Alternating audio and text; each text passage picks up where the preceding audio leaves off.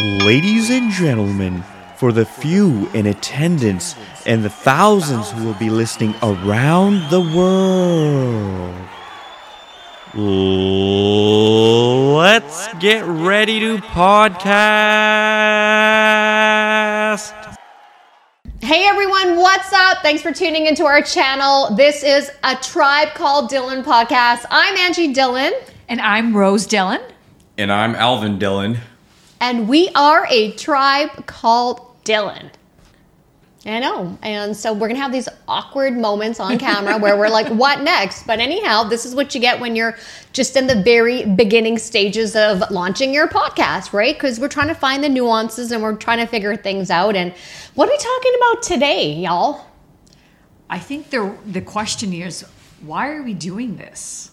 The $1 million question. The $1 million. Yes. Well, why are we doing this? Why are you doing it? Why did you sign up to do a podcast with your two sisters? Because you guys made me. That's true. Truth be told. I don't know. I think so. Maybe you said you want podcasts. So I say you talk, she talk, me talk, everybody talk. What's with the accent now? Why not? I like it. Why not? It's okay.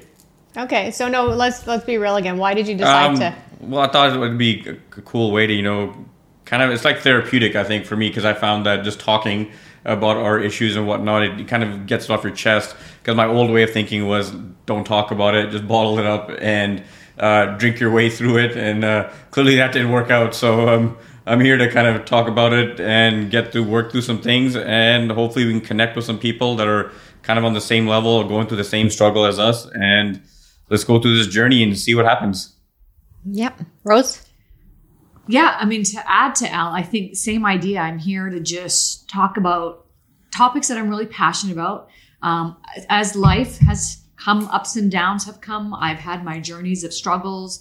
I've had my journeys through happiness. And I think, like Al said, I want to connect with folks that are just going through their daily struggles and ups and downs. And maybe if I can just share some things and some tips that have helped me, that's why I'm here. And me, the why. Well, first of all, I want to have fun. I always have fun with you guys when we are hanging out on the weekends and we're chilling. And truth be told, we all kind of console with each other, right? We confide in each other, our deep, dark secrets, more than some of our friends. And you guys have been my sounding board and my backbone and have had my back through some of my difficulties through life. And I thought, well, here's an opportunity for the three of us now to build up some courage and see if there's like-minded people like us out there that we can connect with, and we can help to build a nice digital community, a positive digital community, like-minded people where we just connect, we share, we talk about things and get it off of our chest and carry on our day. And hopefully we leave a positive legacy behind. That's why I'm doing it. Yeah, and truth be told, I think we spend way too much time together. So I think we just realized, you know what, why don't we just turn our hanging out into a podcast? Because essentially that's what we do. Usually every week we hang out, we just kind of go through our week, do a little pulse check and like, hey, how you feeling? How you doing? Try to help each other out, give each other some insights. Like, okay, this is what happened to me this week and this worked for me, and see if it works for you. Like, we're always sharing meditation music or try this and try that. And yeah, I think especially with the technology out, it's I feel like it was meant to be. I agree. And I think it's going to help us, talk to the viewers, connect with people and help them going through whatever they're going through, to just have this community where we like-minded folks can just come together and have these honest, authentic conversations. Yeah. And I think the biggest thing for me personally was the pandemic. The pandemic was hard. So hard. Yeah. And I think that's kind of what jump-started, because truth be told, this has been a 2-year process for us. We were kind of thinking, we spent a lot of time with each other during the pandemic. We had a great support system. Mind you, you were across the border and you couldn't cross over for a good couple of months. And that was hard. Yeah. How did that make you feel? Really hard. That lockdown when they, said you can't leave your house, and, I'm 6 hours away from you guys. And it was a really difficult time that I definitely had to go through. Before I let you kind of connect, but I'm not going to lie, in the very beginning, maybe it was the first 60 days, I was like a little kid in a school, yes, I can work from home. Groceries are going to be dropped off at my house. because I'm already a bit of a homebody, and I was like, yes, this is so cool. I don't have to have human contact, because I'm not gonna lie. Sometimes as I'm getting older, like, human beings are just mean. Like, we're a bunch of jerks. So the first 60 days, I thrived. I'm like, I'm loving this. I don't have to do the commute to work. I don't have to wear makeup. I don't have to worry about what I'm gonna wear to work in the morning. But then something kind of happened. I started getting that shift where I started missing the human connection aspect. That's what I was finding. I was kind of social beings. Yeah. I was starting to go a little downhill. What about you? For me, in the beginning, I enjoyed it when they finally said everybody needs to stand 6 feet apart. I was like, finally, fuck, I go to the store and everyone's always too close, man. I was like, we're standing in a lineup. There's no need to be right behind me and right in front of me. 6 feet was like, finally, they put this out there. But yeah, in the beginning, it was cool, but not really that much fun because I lost my job, unfortunately, due to the pandemic. But I was like, what are you going to do? I get to sit at home and chill out.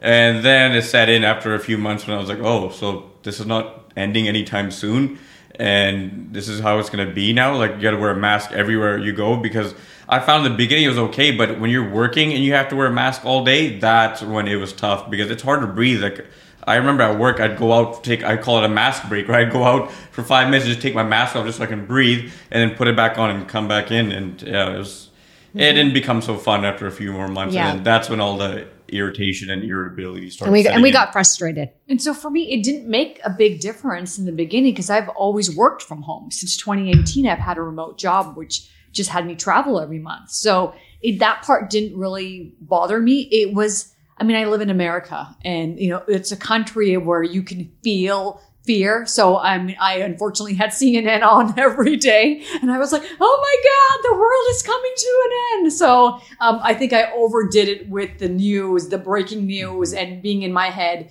and being locked in the house was like just all that manifested together. You got to be careful of the Fox News. Yeah. It all depends on what news channel you're watching. Yeah, they all have their own bias, but Fox News is a different beast. Yeah. And everything is breaking news. Everything is breaking news. It was during that time. I swear every day there was some different story on the news, right? Like, and there's two things that I want to quickly acknowledge during the pandemic before we go to the channel that had all those COVID numbers from different countries. Yeah. And then China's number never increased. It was stuck at 80,000 or something like that. Yeah. The world was progressing. People are dying, and they're like, no, we're not going to disclose our numbers. Okay. So number one, you know what? I've always had a respect for essential workers, for all the organizations I've worked for, whether you're in cleaning, janitorial, maintenance, anything, like, hats off, because the essential workers kept our economy alive. Oh, yeah. They did the work that we actually couldn't do or we were scared to do. So hats off. If you're an essential worker during the pandemic, we thank you. Yeah. Thank you for keeping the economy going and for stocking the toilet paper on the shelves of the aisle at every department store, especially Costco. Yep. Hang on, let's talk about that. What happened to people and toilet paper? And why the toilet paper? I don't understand why that. Everybody's got to wipe their ass. So. But if you're at home, you have options if you don't have toilet paper, right? Like, you can hose them down, boys. Some people have bidets.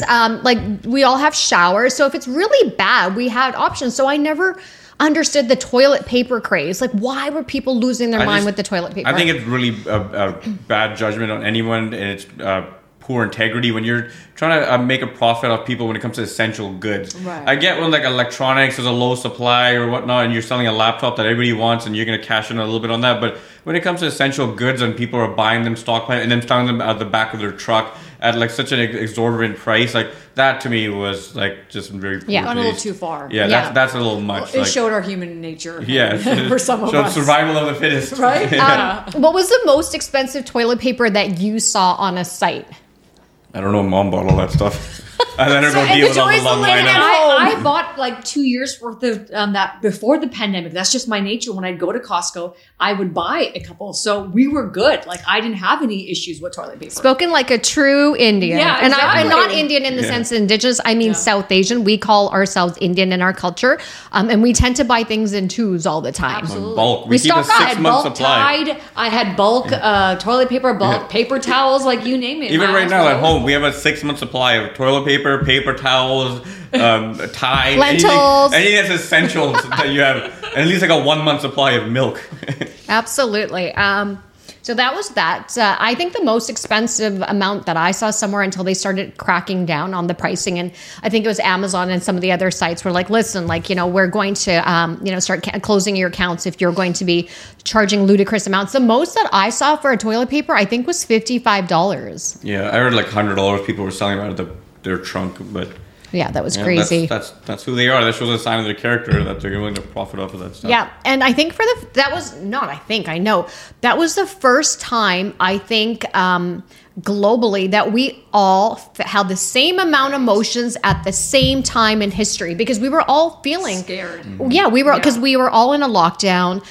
Majority of us had to work from home or stay at home, and that was the advisory from the government officials. So I think for the first time, in our lifetime, we could all relate to what we were feeling at that given point in time. And I was scared.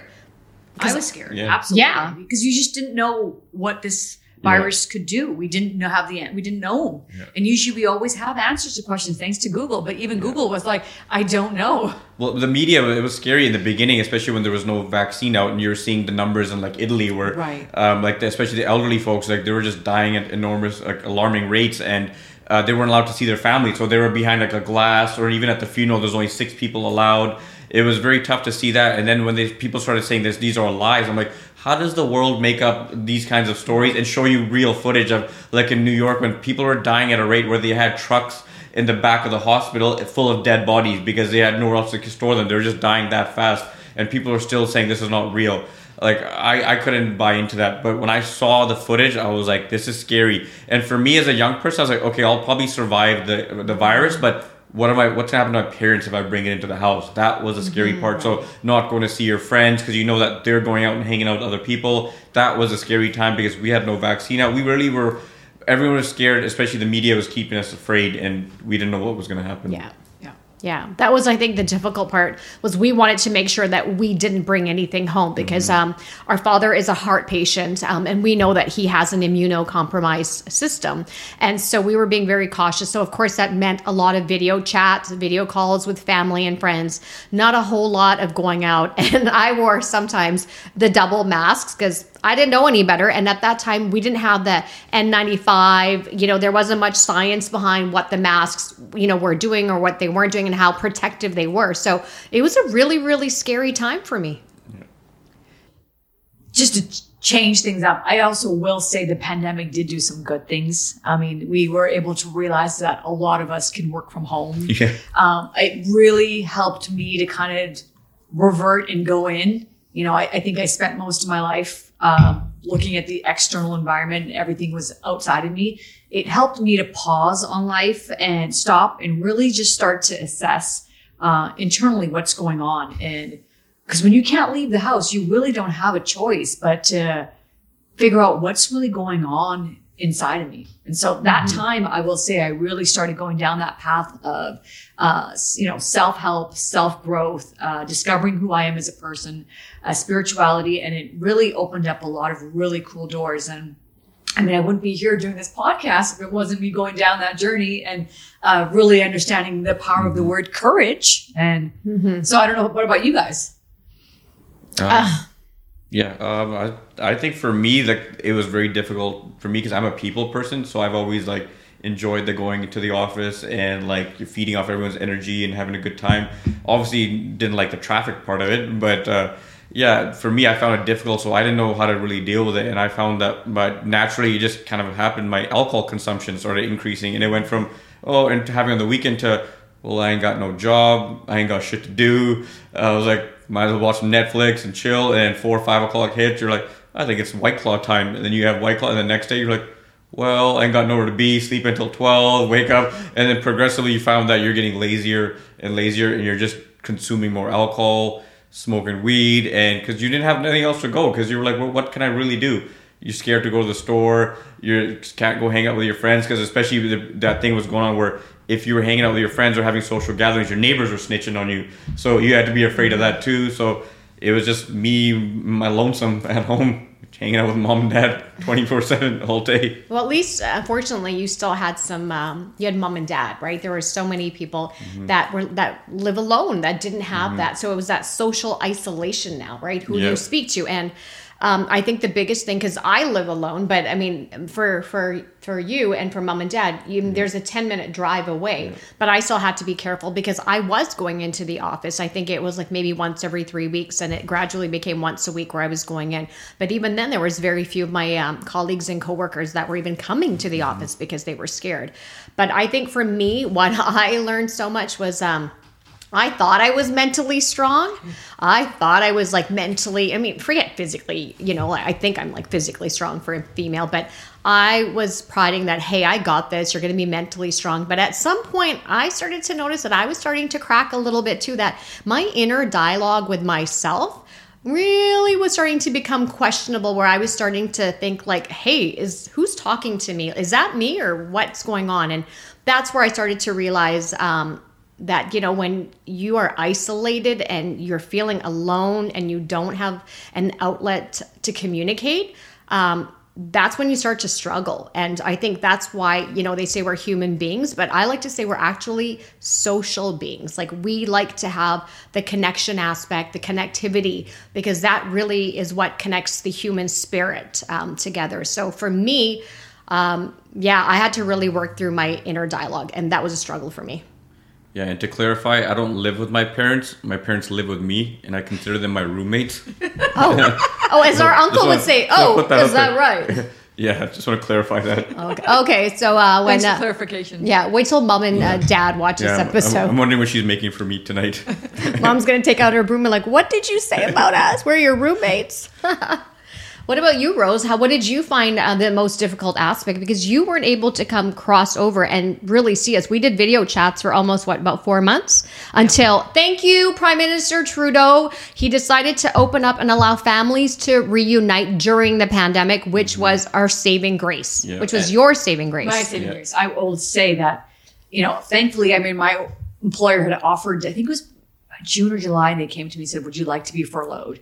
And I didn't even know what the word meant. I was like, what does furlough mean? And so at the time I was married, and I said to my spouse, like, should I get furloughed? And I'm like, yeah, go for it. And I'm like, and then I realized, and I spoke to a coworker, and she's like, what are you going to do? Think about, you're in the house every day. If you don't have this job, what are you going to do? And I went, yeah, I don't have enough. I mean, we couldn't go out. You couldn't do things. And so thankfully, we was able to decline the furlough, and I had kept my job, which I really think kept my sanity, because they had let a lot of people go. The workload became a lot more bigger. So I was working, quite a long. So you had a bit of a distraction then, right? So I had the distraction to keep me, okay, I've got my job. And then, thankfully when the border opened, to come home and reunite with, you guys, you're my best friends. It was hard to be apart from.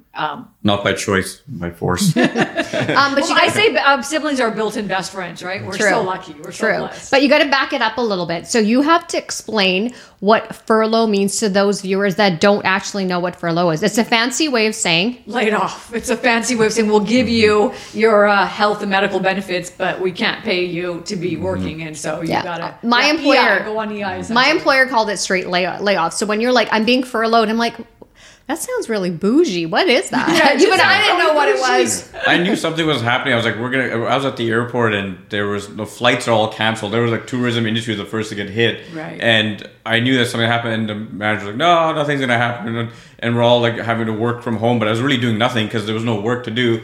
And then finally, about like a month and a half in, you get the call. It was like at like 8 o'clock at night before I get a text message. Hey, are you available for a Zoom meeting tomorrow morning 8? And I was like, yeah, I think what's going to happen. And the meeting is like, yeah, unfortunately, we're going to have to let you go because there's no work, there's no nothing. And basically after that, we found out that our entire department was just demolished. Everybody was gone. They shut it down. And it was devastating. Like out of the workforce, almost like 50% was almost laid off. Mm-hmm. And that's what it was like a struggle too, because now you're like, oh man, okay, like it's one thing you just think, okay, you might have a job like for a while or it might come back, but you knew it was gone. And for me, I was actually enjoying that. I was learning a lot at that new place. Obviously, it felt like it wasn't like my purpose, my passion, but it was keeping me distracted at that time. And I was learning quite a bit about the construction industry and how it works, especially when you're doing construction in the airport. It was cool. But you know what? I guess life had another purpose for me. And so I find that that's what I found is you just got to go with the flow. You start hanging on to too many things and you can only take on so much stress. You've lost your job. You don't know what's going on in the world. Can't travel. Can't see people. you just gotta just chill. Well, and that's where I really have developed that motto. You know, I might have a plan for my life, but then the universe has a plan for my life. And so at some points in your life, you just have to let it go and just accept what's going to come to you. And just put your hands up sometimes and surrender. Just surrender to the universe. Let Jesus take the wheel. Yeah. Yes, I agree. And I think the other thing that was hard for us, and we'll probably dab into our next episode, is just before the pandemic, we actually lost our uncle that we were very close to. And so the work for the few months before before they started announcing the layoffs, we had a little bit of a distraction to process that. I think it was right when it happened. I think a month before. It happened in February, but in March, that's when it went lockdown. Right. We started hearing in January of all the reports of what's going on, and then February is when things just started changing, because 2 weeks after his funeral is when they said no more than 10 people at a funeral. And someone like me who never watched the news before this, I had no idea that this was happening. I was traveling every week to San Diego for work. I had no clue until I got a phone call from my boss saying, "You can't travel." I was like, "What?" Yeah. So 2020 was a rough year because we, lost our uncle just on the start, just basically the onset of the pandemic. And then we had a lot of other family losses, and our beloved family dog passed away towards the end of the year. So that was a really rough year. And it was a very challenging year for you, Al, because those 4 losses, you were very connected to the 4 losses, right? That was a lot to deal with, which we'll get into. Yeah, we'll talk about that. That's a whole different part. That is. And that's the reason why I think we decided collectively, we started to realize something is going on. There's a shift with us. And if we're feeling the shift, there's got to be other people feeling the same way as us. And hence why I think this podcast, that was just kind of where it, the brewing stages. And we started. And I think we're getting to some good content, and I think we're going to leave it for this episode. And we're going to carry on talking a little bit more about how the pandemic affected us, and maybe perhaps yourself, and we can share and connect some stories. So I think we want to say thank you so much for tuning in to our very first episode. Who's that character in Shantaram? He's from Sons of Anarchy. Charlie Hunnam. I like to say Lin Baba. He says dhanyavad. So we want to say dhanyavad. We want to say thank you so much for tuning in. We really hope you were able to find some information that you can connect or share or tell your friends about. But we're going to be back again next week, so please tune in. We are a Tribe Called Dhillon podcast. And until next week, please stay safe, take care of yourself, and we'll connect next week. Subscribe, like, and share if you like this content or if anything resonates. Thank you. Thank you. Take care.